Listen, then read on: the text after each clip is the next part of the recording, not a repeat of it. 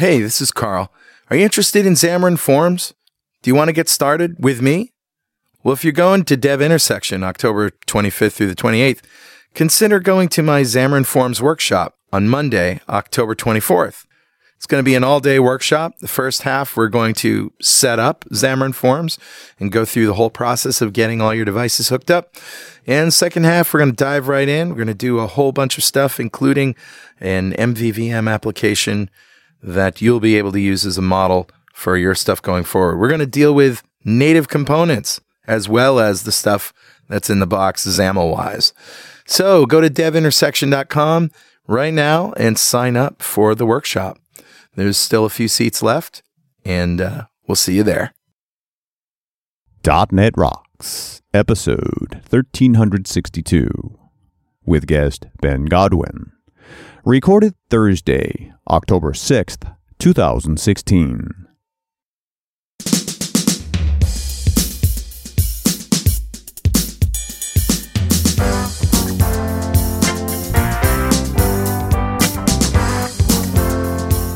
Welcome back to .NET Rocks. This is Carl Franklin. And this is Richard Campbell. Going to be a fun show. Serverless Architecture. Ben Godwin is here with us. First of all, Richard, this is conference season. We're going to be at Dev Intersection. We're going to be not only in Las Vegas at Dev Intersection, we're going to be in Amsterdam at Dev Intersection. We are indeed.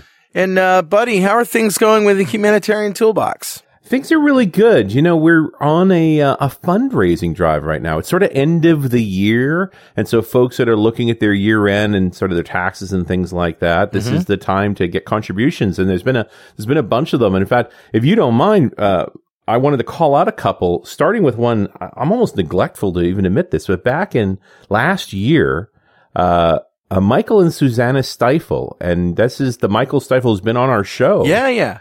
Made a substantial donation to Humanitarian Toolbox, really in early days. Wow. You know, today with us coming up on V1 of already, and, you know, we're in the news more and a lot more press around it. It's been, we're receiving more donations then, but way back at the beginning, Michael and Susanna made some contributions that just kept things going and reminded us that, we really are a charity. So, Michael and Susanna, thank you so much. Means the world to us, and part of it's kept us actually functioning. You know, he hasn't been on the show in a long time, dude. And not only that, but Michael was the first guy to talk about Azure on .NET Rocks, I'm pretty sure. Yeah, I wouldn't disagree with that. Way back, that's a long time ago. Yeah. So, funny. But if you'd like to contribute to HTBox, the simplest way is just to go to the website, htbox.org. There is a Donate Now button there.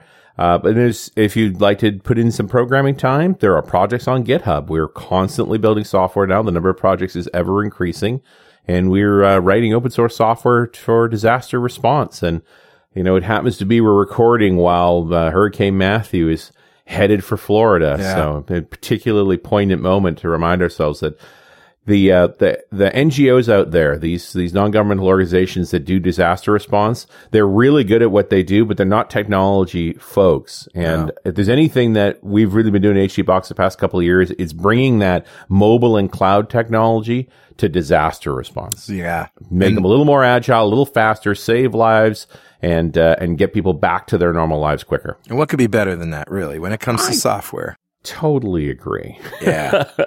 That's what I've been up to, buddy. What have you been up to? Oh, you know, just curing diabetes and helping people understand nutrition. I've dedicated the second half of my life to educating the public about metabolic syndrome, and which most of us seem to be on a collision course with, and how to eat better to take care of ourselves.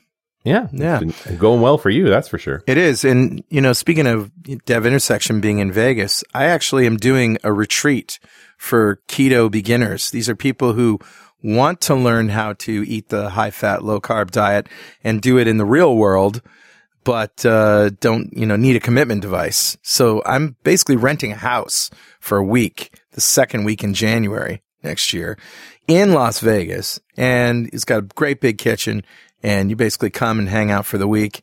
We're going to go through all the science. We're going to go through the recipes. We're going to go out to eat so you know how to like exist in the real world and prep for going out into the world without, without having to take a whole bunch of crappy food with you. So yeah, that's what I'm doing. Awesome. And you can check that out at retreat.2keto.com. The number 2keto.com. All right, man, let's roll the music for Better Know Framework. All right, buddy, what do you got? Well, .NET sure is confusing these days, isn't it? Mm-hmm.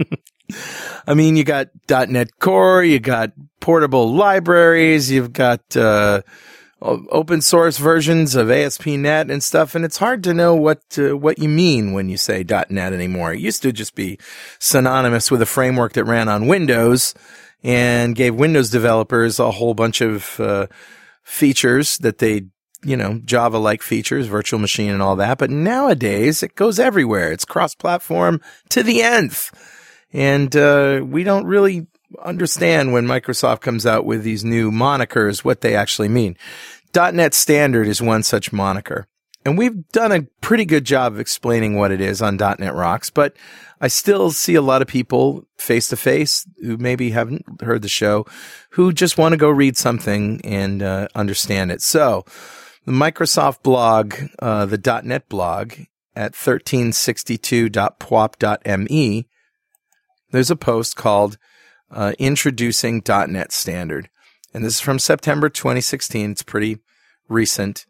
And it has a TLDR, too long, don't read version, which is great. And it's just plain English. It's a really concise, good explanation of why we need .NET Standard and what it is all about. So I thought I would give them a shout out. That's awesome, man. Yeah. And this is good stuff. We talked a bit about this with Scott Hunter way back in the day, but maybe it's time to have Immo on to really drill into it. Yep. And it is a little too complex to just reduce to a soundbite. So I do recommend you go check it out and understand the big picture. Sure. 1362.pwop.me. Who's talking to us today, Richard? Grabbed a comment off of show 1317, one of the ones we recorded at NDC. This one in particular was with Paul Stack. We were talking about cloud infrastructure, which I think plays pretty nicely into our conversation around serverless architectures. And this comment comes from Thomas Betts. Now, Thomas has been listening to the show for a really long time, and we get so many emails from him privately that we forget. I think we've only sent him a mug like once, and it's been years. So clearly time for a fresh mug, Thomas. Plus, this comment is super awesome, where he says, I feel this episode missed the mark a bit regarding the serverless platform as a service offerings. Whether using virtual machines or platform as a service, time needs to be spent to think differently about your software than in the traditional data center. And I would have liked to hear more of that discussed. Paul said that he mostly just manages VMs in the cloud and doesn't build for any of the specific platform tools, whether specific like Azure Service Fabric or generic like Docker containers. While moving to virtual machines in the cloud eliminates the traditional data center concerns, that is only one factor to consider. To really benefit from a cloud architecture, your system needs to be designed to run on what is effectively commodity hardware. Instead of scale-up approaches, using a few powerful machines, it is far more effective to scale out using lots of lower-strength machines. The next step in the evolution is to have different components of your system be able to scale independently. If that's the case, then needing separate sets of VMs seems unnecessarily heavy given the current state of major cloud providers. I think that Paul is correct that almost no company is using multiple cloud providers for redundancy, since that very rarely makes economic sense. Ironically, the only way that could make sense is to use VMs, since those are mostly transportable. It's the only common part between the different cloud providers, although I think containers is going to change that. The more you invest in one platform, say Service Fabric versus AWS Lambda, the more you are committed to staying on the cloud provider for the long term, although Service Fabric can be run on other clouds. Instead of the old Microsoft versus Linux debate, I think we'll start seeing very similar arguments between Azure and AWS. Yes, that argument is definitely going on. Yep. The mindset seems to be the difference between someone who likes to do things instead of someone who just wants to get things done. Good line. Yeah. In the Linux world, or AWS or Docker and so forth, I can do a lot. In the Microsoft Windows Studio Azure Office, I can quickly get things done. I don't know. I think the two worlds are getting closer together than you think, Thomas. But I'm with you that Microsoft's got to strengthen the platform as a service play, and especially if they allow it to be cross-plat, like on-premise as well as other clouds. So that's even more compelling. But yeah, I think this whole show is going to be drilling deeper into this subject you felt we should drill deeper into. So I'm here to serve, sir. Thank you so much. And Thomas, .NET Rocks mug is on its way to you. And if you'd like a .NET Rocks mug, write a comment on the website at .NETRocks.com or via any of our social media, because we publish every show to Facebook and Google+.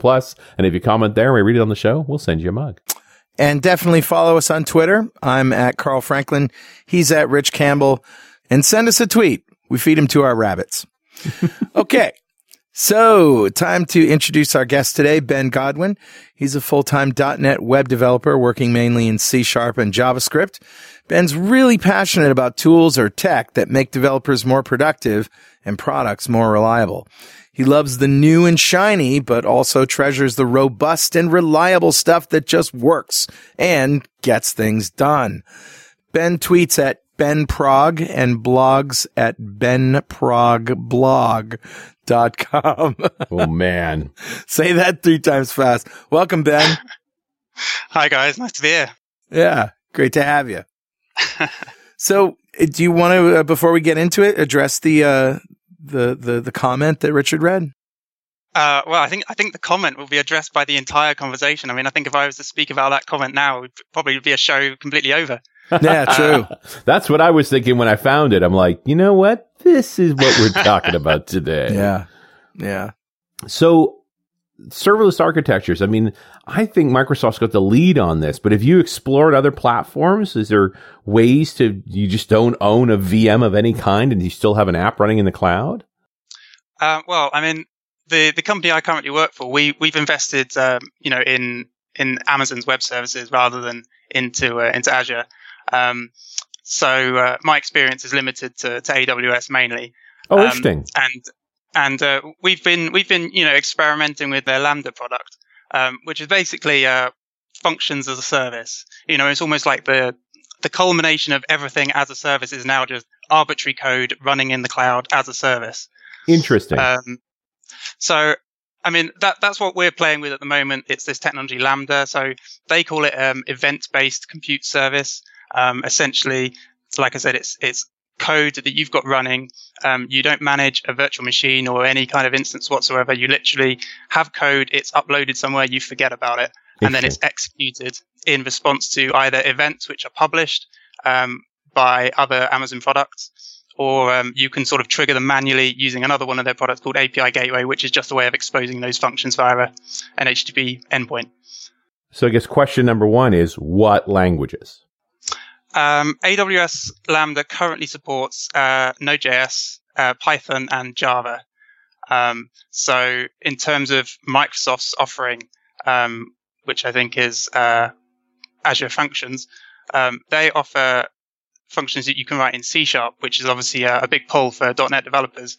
Yes. Unfortunately, they were a bit too behind with it as far as we were concerned. Lambda came first, and we were already using AWS. And when you said Node.js, I mean, aren't you really saying JavaScript? I am saying JavaScript, yes. Yeah, okay. So, because it's interesting. It's like Node.js, Java, Python. It's like, well, Java and Python are a language. Node.js is more of an approach to doing web development or web services using JavaScript. It definitely is, yeah. Yeah. So it's interesting that they would reference it that way. Is there something about Node.js that you need to know? It's not just regular JavaScript. It's Node.js JavaScript. Oh, it's serious JavaScript. I'm certainly, it's been my experience that reading Node.js JavaScript is actually JavaScript you'll like, because it's a lot more coherent. Like, it's just, the ugliness that comes of UI rendering in JavaScript that doesn't happen in Node. Well, it's anything that's client side in a browser just is messy, isn't it? Yeah, UIs are ugly. Yeah. Well, I think that's the thing. I mean, sort of the Node.js JavaScript is the actual engineering JavaScript, as opposed to the glue that we were kind of used to before for just, sticking websites together. Sure. Have you, by the way, seen Azure Functions? Yes. This is what I was talking about before. Yeah, how you can use them C# code in those functions. Right. So I really want to know how AWS Lambda compares with Azure Functions, and we really haven't even talked about Azure Functions on .NET Rocks yet. I took a look at them, and I thought it would be neat to just have a function like a service is a function, like you pass stuff into it and you get stuff back, but they don't really have a return value, do they? They're just things that run.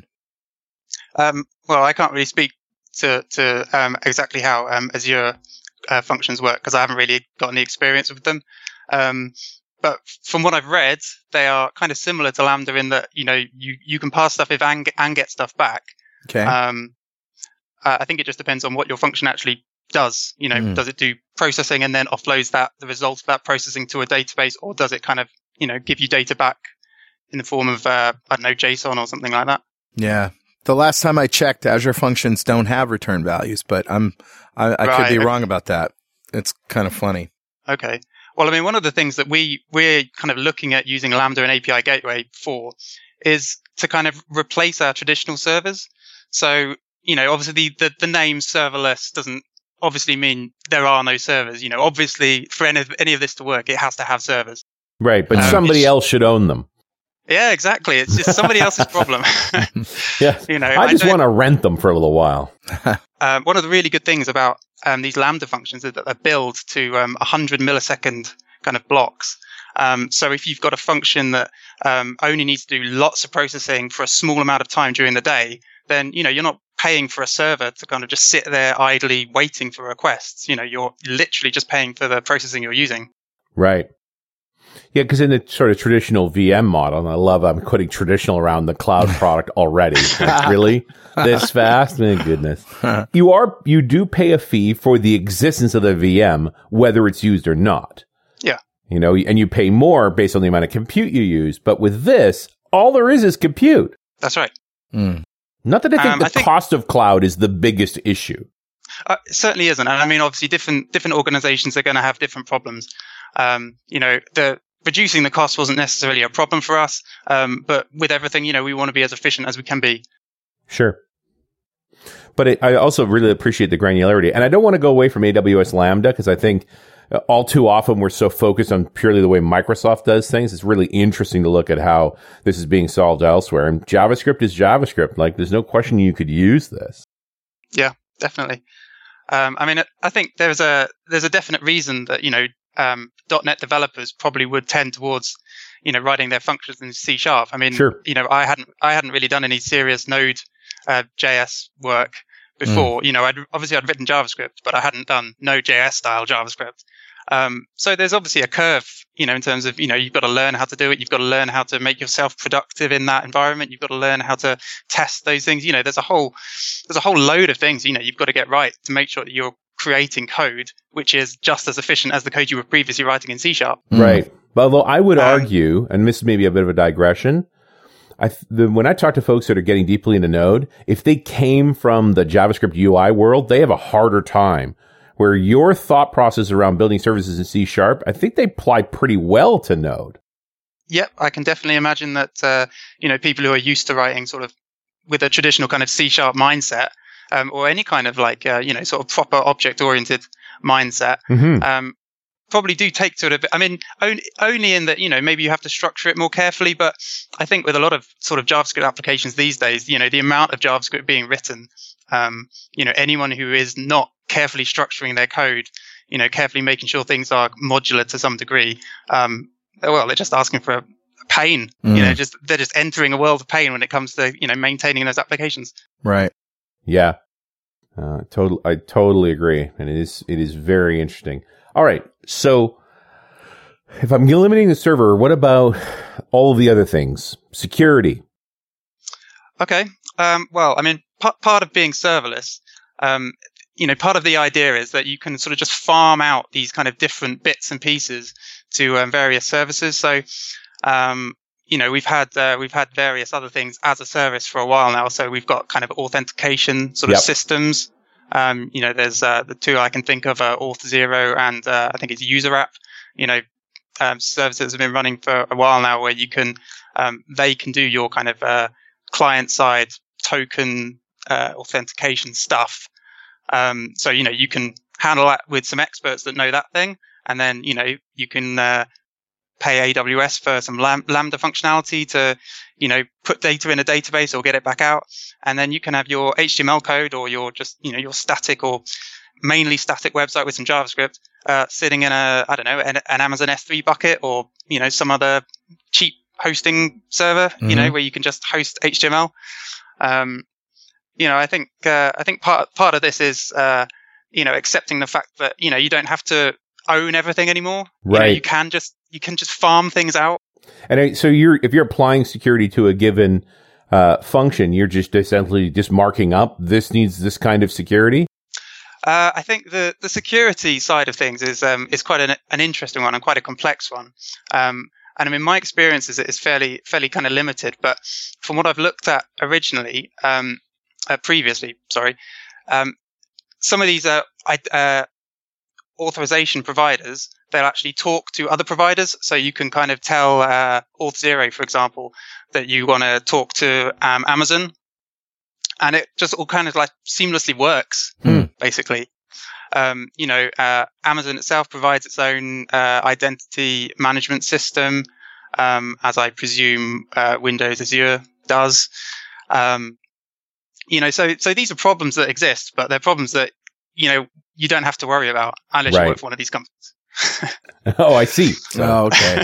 Yeah. Full disclosure. So it's someone else's problem. Yes. Well, as well it should be, right? This is not your primary, deliverable. I did a show over on the Run As side recently with Jefferson Over to talk about work on the things that are unique to your business and farm everything else out. And getting a good username and password service in place, not critical. That's not your primary business contribution. You can get that somewhere else. But do you find when you go serverless that you trade one set of problems for another?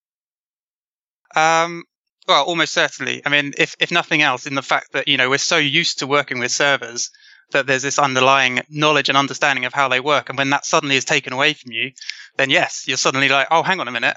How do I manage this? Where is my, I have no session, obviously, all of a sudden.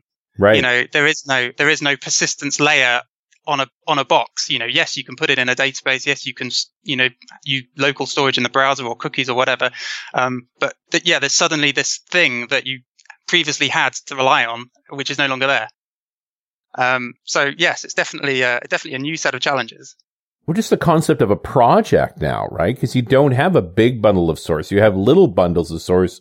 Are you deploying each one of them separately? Well, I think that's definitely a problem. I mean, with AWS at the moment, they it's really easy to get started using Lambda and using API Gateway to expose those functions as a REST endpoint. You log into your web console, you click a button, you say you want to create a new function, it kind of guides you through the process. There's a load of blueprints that you can select to kind of get like a pre-baked version with some template code and stuff like that. Mm-hmm. And you can test it directly in the browser. You can say you want to test it. You can construct a little JSON object which represents the input that would go into that function, and then it'll print out to the console, like underneath it, what's going on. Any errors and stuff are flagged and show. It's really easy to kind of get started with that.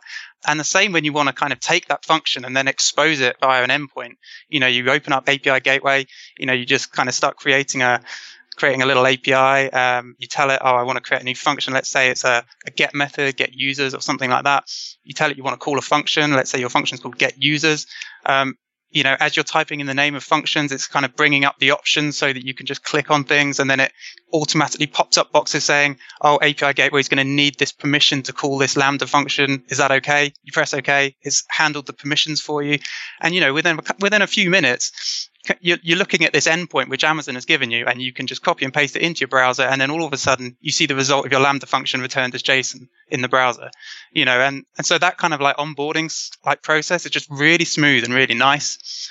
But then you do have the problem of that's all done through the web console. Right. That is not necessarily repeatable, deployable process. Yeah. Yes. And I mean, Amazon do provide, Amazon has a CLI interface, and you can use that to script virtually everything. And when you've created things through the web console, all of that is exportable, in various formats so that you can put it back in later. So it's not like they don't give you some options for it. But it's not that easy. I mean, one of the other things to consider with sort of Lambda and an API gateway is kind of versioning. So, I mean, if you can imagine, like, if you've got a production version of, a function, let's just say it, I don't know, gets a list of products from the database, and then you suddenly decide, oh, actually, I've added a new column. Now I want to change my function to return another column.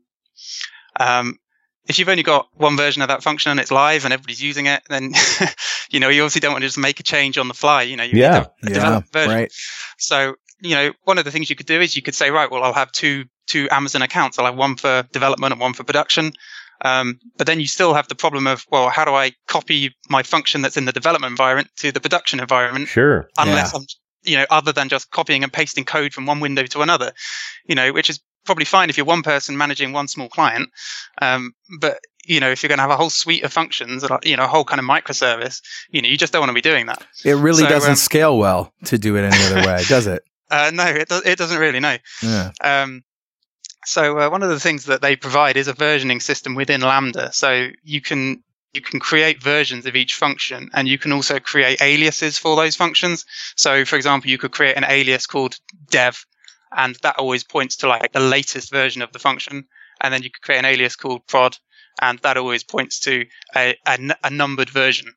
And then every time you create a new version, prod automatically always points to that latest numbered version, if you kind of see what I mean.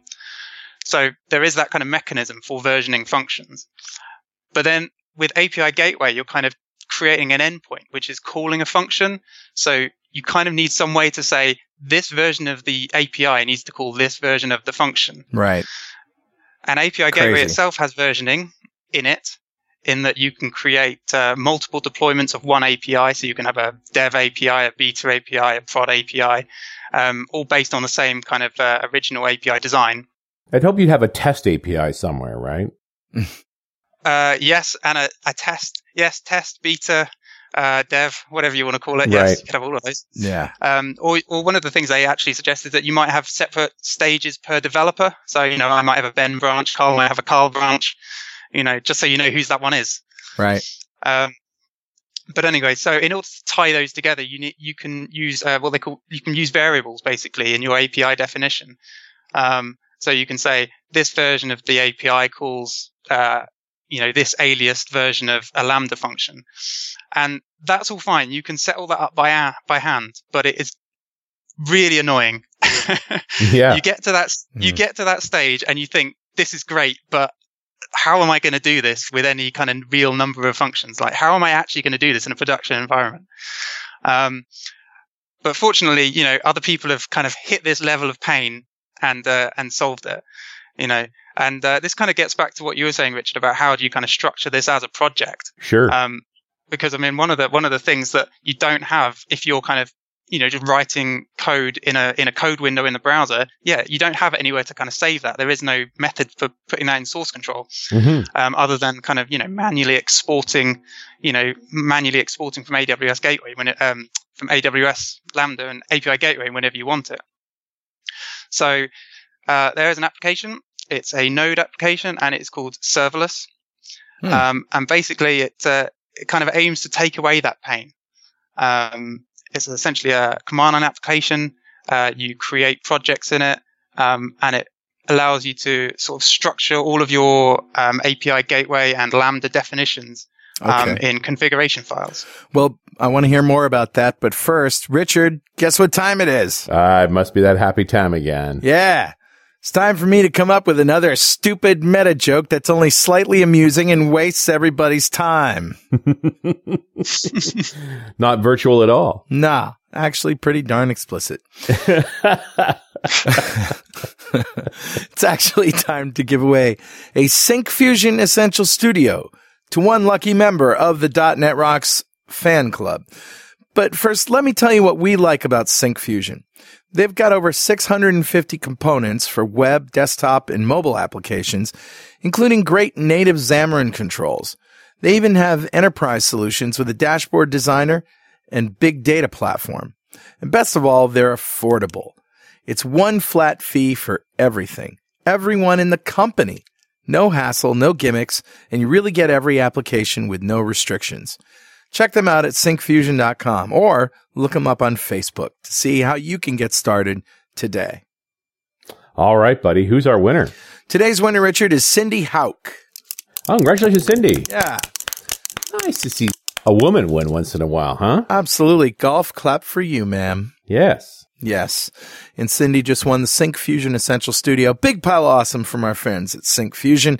And if you don't know what we just did here, go to .NETRocks.com, click on the big Get Free Stuff button, answer a few questions, and join the .NET Rocks fan club. We have thousands of members all over the world, and every show we like to give away stuff from our sponsors, and every December we give away a $5,000 technology shopping spree to one lucky member of the .NET Rocks fan club. But you have to sign up to win. And Ben, it's your turn now. If you had $5,000 US to spend on technology right now, what would you buy? Right. I would have to go down the route of 3D printing. I'd get one of those, and I'd probably just buy a load of like Arduino stuff, or Raspberry Pi components. I haven't really looked at it in that much detail. And if there was any money I had left over, it would probably go on like a model railway. Yeah.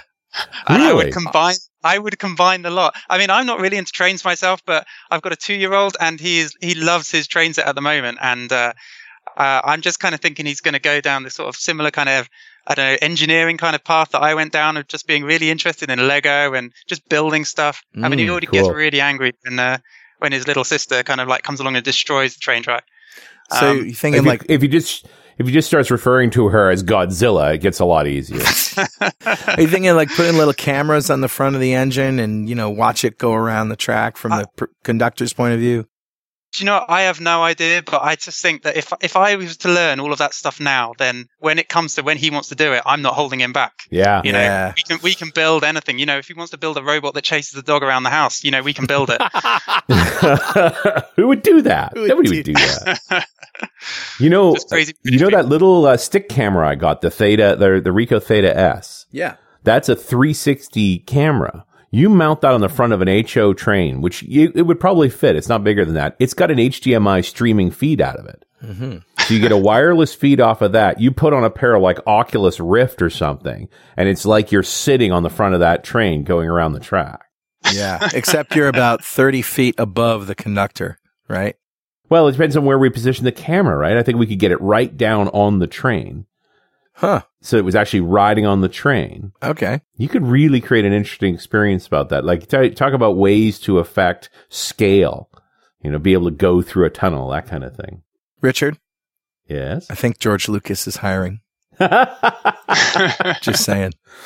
Well, this whole, what's going to happen with your son, Ben, is in the next few years, this 3D 360 experience becoming so mainstream, like he'll never know a time.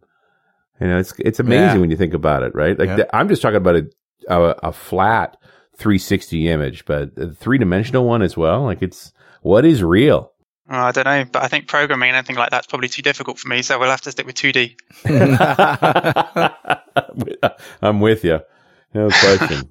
Anyway, very cool idea. I think that's really neat. It'd be good fun. All right, where do we go from here? So you're kind of you have a project, and that project represents a bunch of functions. The functions are all sort of versioned independently? Yeah, that's right. So, one of the things that this application serverless really does is it gives you a structure to work to. So it sort of scaffolds a kind of skeleton for you to start with just a really basic virtually empty function handler, and you can just start typing your JavaScript in there. Right. And then you can just kind of add functions as you see fit almost. So when you create a new function, you're doing it by using the serverless CLI, and it automatically puts it in the right folders and stuff like that. But you can, if you want, to have like shared libraries between them. So say you have a library that maybe 50% of your functions use, you can have shared code in that way. But generally it's fairly kind of unopinionated. It sort of lets you do what you want to a certain extent.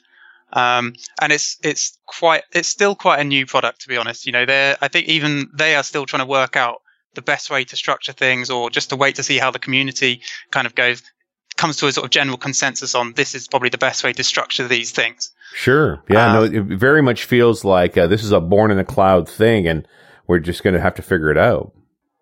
Well, it is. I mean, the project itself is completely open source. I think I sent you a link to the GitHub repository for you to put in the show notes. Yeah, I will. So people can go and check it out and contribute. There's they're merging pull requests virtually every day.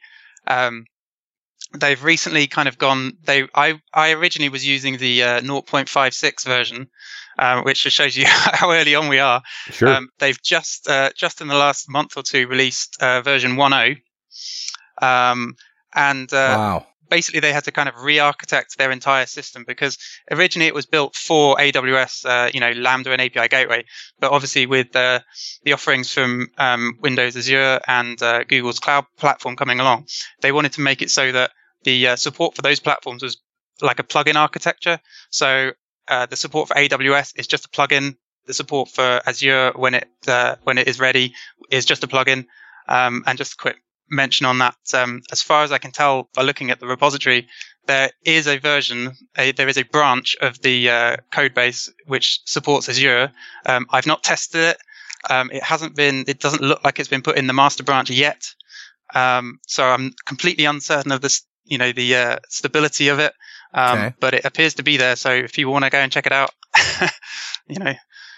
feel free. It certainly it feels a bit like the Wild West when you're kind of using technologies which are this new. But it's very fun. Yeah. Exciting stuff. It is. So to get back to your question, Richard, this kind of using a product like this really does kind of help you structure your code. I mean, obviously, if you're working in a team, you have to be using source control. You can't have two people using the web console together and, just trampling over each other's work. It allows you to kind of organize your code into folders, but it also lets you do things like unit testing. So the first time we were kind of building just a small suite of functions, and we were just taking like baby steps. We were like, let's create one function and put it into production, just to check it out. Can we unit test it? Can we reliably put it in production? Yes, we can. So you can do unit testing, but you can also do offline development. So there are plugins for serverless which allow you to kind of emulate the API gateway interface. So you can, it kind of spins up a local server, and then you can sort of just test the JavaScript you're writing in your functions as if they were being called by API gateway. Right. Similar with sort of databases, Amazon has DynamoDB, which is a NoSQL database. If you want to simulate how your function interacts with that, you can get a offline version of Dynamo, and you can just test all of that offline. And I mean, for a lot of people, maybe that isn't that useful, but I work from home mainly, and I go into the office a few times a month. I have a sort of 2.5 hour train journey. So to be able to use that time on a train and do some of this work offline is actually really useful. Yeah. No, it's awesome. Yeah, no two ways about it. And just that whole granular approach to these things means you can contribute anywhere. I guess that's part of the challenge is you are kind of dependent on the cloud. If you're not online, how do you write this code?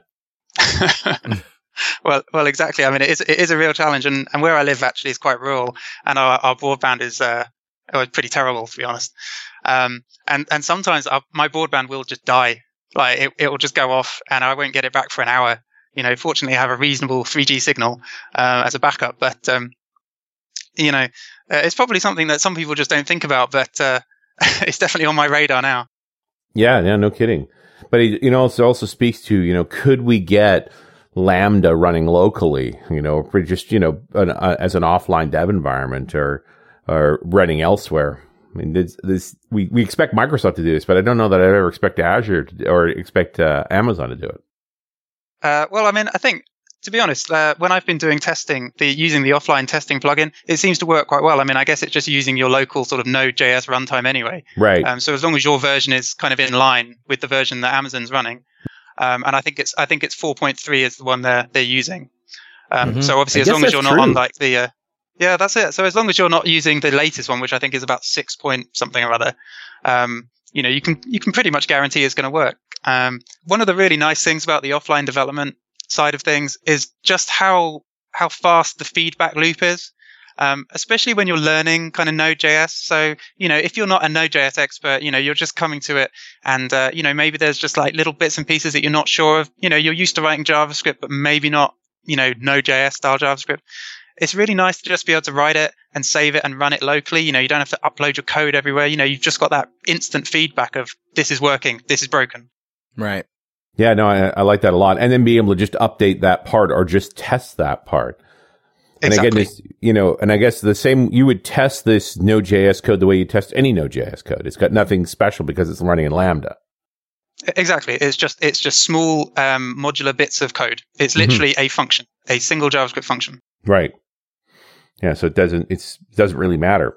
There's nothing new here really, except that you're only paying for what you use. Yes, that's right. And you don't have to kind of worry about the infrastructure. Well, then this all gets the whole question about scaling. I guess you don't care. You just pay for what you use. They'll run as much as they need to. That's right. Can you actually set rules around like performance requirements or anything? You can. Yeah, you can make sure that. Well, I mean, you can turn caching on for a start. So, right. I mean, it depends on how you're kind of using your Lambda function. So when I'm talking about it, I'm talking about predominantly from functions that return information from a database or maybe save information to a database, that kind of thing. But I mean, obviously, this is just arbitrary code. So, you could use it for anything. You can use it just to kind of link bits together. So one of the case study kind of examples they often give is, somebody uploads a photo to your website or a picture of something. And then you have a Lambda function, which is just waiting for an S3 bucket to say, here's a new image. Right. And then the Lambda function just resizes it into a few different versions and then pushes it back, pushes those new versions back into the bucket. So obviously, I mean, in that case, it's not, you're not returning any data. It's running silently behind the scenes. But for anything that returns data from a database, you can obviously turn on caching so that, rather than it hitting the database every single time, most of the time it's hitting the cache. I mean, in terms of throttling how often your function gets called, I think it's more to do with the events which trigger that function. Right. So, for example, with API Gateway, it's more, throttling the requests that come into an endpoint rather than telling Lambda how often it can run. Well, the problem with infinite scale is you can get an infinite bill, right? Well, yes. Here's a whole other aspect of a DDoS attack. I'm not actually going to denial service. I'm going to deny your pocketbook. I'm going to bomb your site so hard. And because Lambda will just keep scaling and keep responding, you're just going to get this titanic bill. Yeah. Yeah. Well, you've just reminded me I need to move my blog now to another web server. But yeah, I mean, that is an aspect of it. I would like to set caps and things, but kind of do that in an elegant way so that, I'm not sure if you can set a cap on budget in AWS. I know you can get it to warn you. Right. I've had emails saying, you've used, you said warn us when you've used this much money or, when it's cost this much money. I get those emails, but I haven't noticed anything that says just stop it. Well, no other than you have to do it, right? That's it. So you've got to be paying attention to it. I mean, in theory, this is making you money somehow, so busier is better. But, that attack model where I'm going to figure out a way to exercise your site without making any money for you, but costing you money is kind of interesting. I think of more efficient ways to do that. But, a very curious little problem space there to do that the right way. What about data storage? Anything special under the sun for this? Or this is all mid-tier stuff and your data store is your data store? Yeah, it basically is. I mean, the application code that you'd normally write to run on your web server, you're just writing in Node.js and it's just being executed in that function. So yeah, you can still, write information to any database system you want. I mean, in AWS, Amazon have an SDK for Node as they do for all their other languages they support. So you can interact with their products really easily. So yeah, you want to put data in a MySQL database or a DynamoDB or, SQL Server, anything you want really. It really sounds like it'd be pretty painless to take an existing Node.js app and migrate it to Lambda, or maybe even to Azure Functions, as it runs JavaScript as well. Right. Yeah, probably. I mean, as I say, I think as long as it works in the runtime and you can package it up, it shouldn't be a problem. I mean, the deployment process to Lambda, if you do it manually, is as simple as zip up your file and upload it. There's nothing complicated with it. It's literally that. Wow, 2 steps? Isn't that at least one too many? So one of the things that serverless does for you, which is really nice, is it just allows you to deploy things really easily. You can say, right, serverless, I've defined all this stuff. Now I want to deploy it. So you can say, I'm going to deploy, and then it will bring up a list of things, and you just bash the space bar to select all of the things that, you can deploy. And then it just deploys all of that to whatever region or whatever stage you want to deploy that to. And that means that if you then want to kind of deploy that all to another region, it's just as simple as creating a new definition of a region. So, just for a bit of background, AWS has different regions. Obviously got, US, right. East Coast, West Coast, as well as like European and stuff like that. Sure. Right. So if you want to move all that code to be closer to a different resource, it's not a problem. It's literally just telling serverless you want to do that. And that actually almost creates this illusion of this is too easy. Yeah. This couldn't possibly work. Yep. Yeah. It's really interesting. I'm trying to envision a workflow that also involved Visual Studio or even Visual Studio Code. I mean, either way, I want IntelliSense on my JavaScript, right? It makes sense that you would just drop out to a command line for your actual deploy.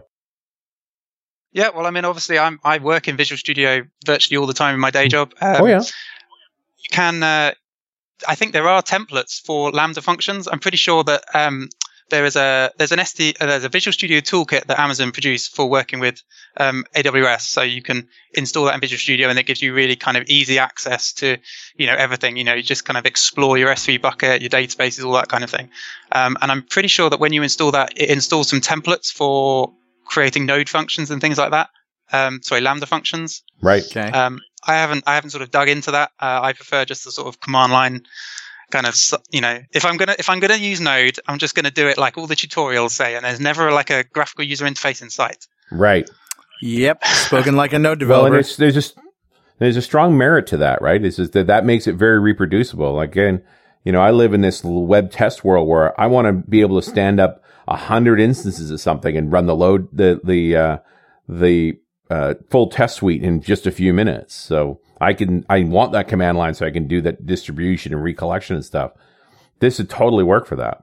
Yeah, it does. And I mean, I think it's been built with that in mind, in that, it recognizes and addresses that problem of, there is no nice way to do this, and it packages it up and it works properly. It works as you'd expect it to work. Nice. Well, it seems to solve that problem. I mean, how is it taking off? I mean, this.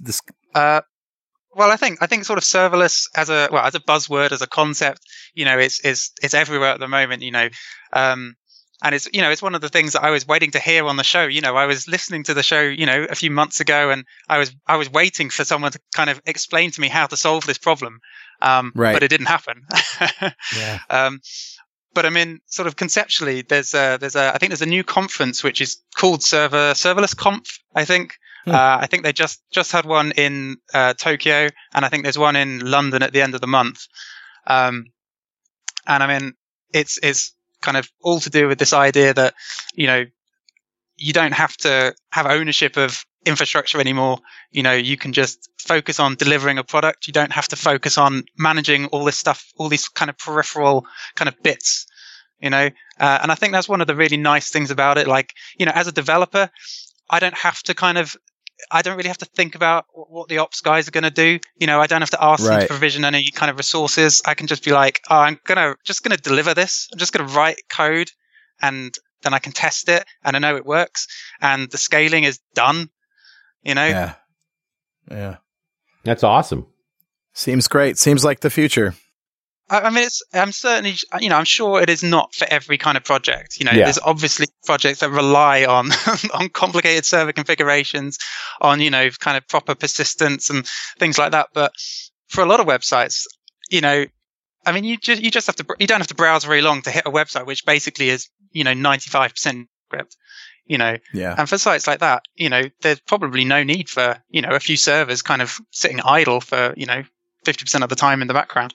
Well, there's no reason you couldn't mix this stuff too. You might have a few VMs running in EC2, but a bunch of your front end and other pieces are running in Lambda. They'd work fine together. Well, definitely, and that's one of the things that we're kind of looking at. We're kind of slowly sort of, making things slightly more serverless so that we can get rid of servers where we don't need them. But at the same time, we've got a load of code that's already written for kind of, ASP.NET. But it just means that we can say, right, well, actually, we're not going to use that much of it, so we can put it on a much smaller instance. Right. So, we are combining the two, I mean, at the end of the day, it's the right tool for the right job. If it doesn't feel right, it probably isn't. Well, it seems really cool. I know that there's a few guys in the AppV Next organization, that my consultancy, that are using it. And me personally, though, it's all new. This is all a new thing. So that's probably why I've been sitting out most of this discussion. But I've been listening, just absolutely riveting, and definitely the future. It scales really well. It's very easy to work together in teams, and it just simplifies everything, doesn't it?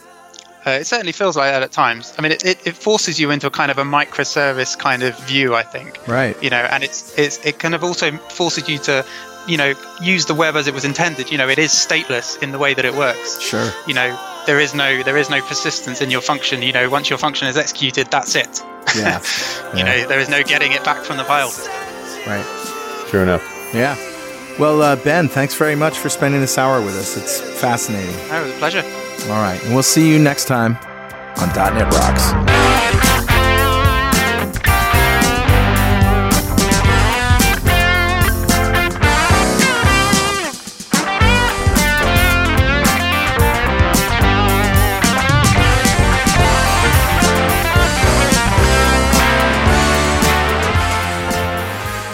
.NET Rocks is brought to you by Franklin's Net and produced by Pwop Studios, a full-service audio, video, and post-production facility located physically in New London, Connecticut, and of course in the cloud.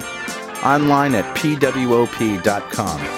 Visit our website at dotnetrocks.com for RSS feeds, downloads, mobile apps, comments, and access to the full archives going back to show number 1, recorded in September 2002. And make sure you check out our sponsors. They keep us in business. Now go write some code. See you next time. Got a transmitter banned by the FCC. Yes, I'm a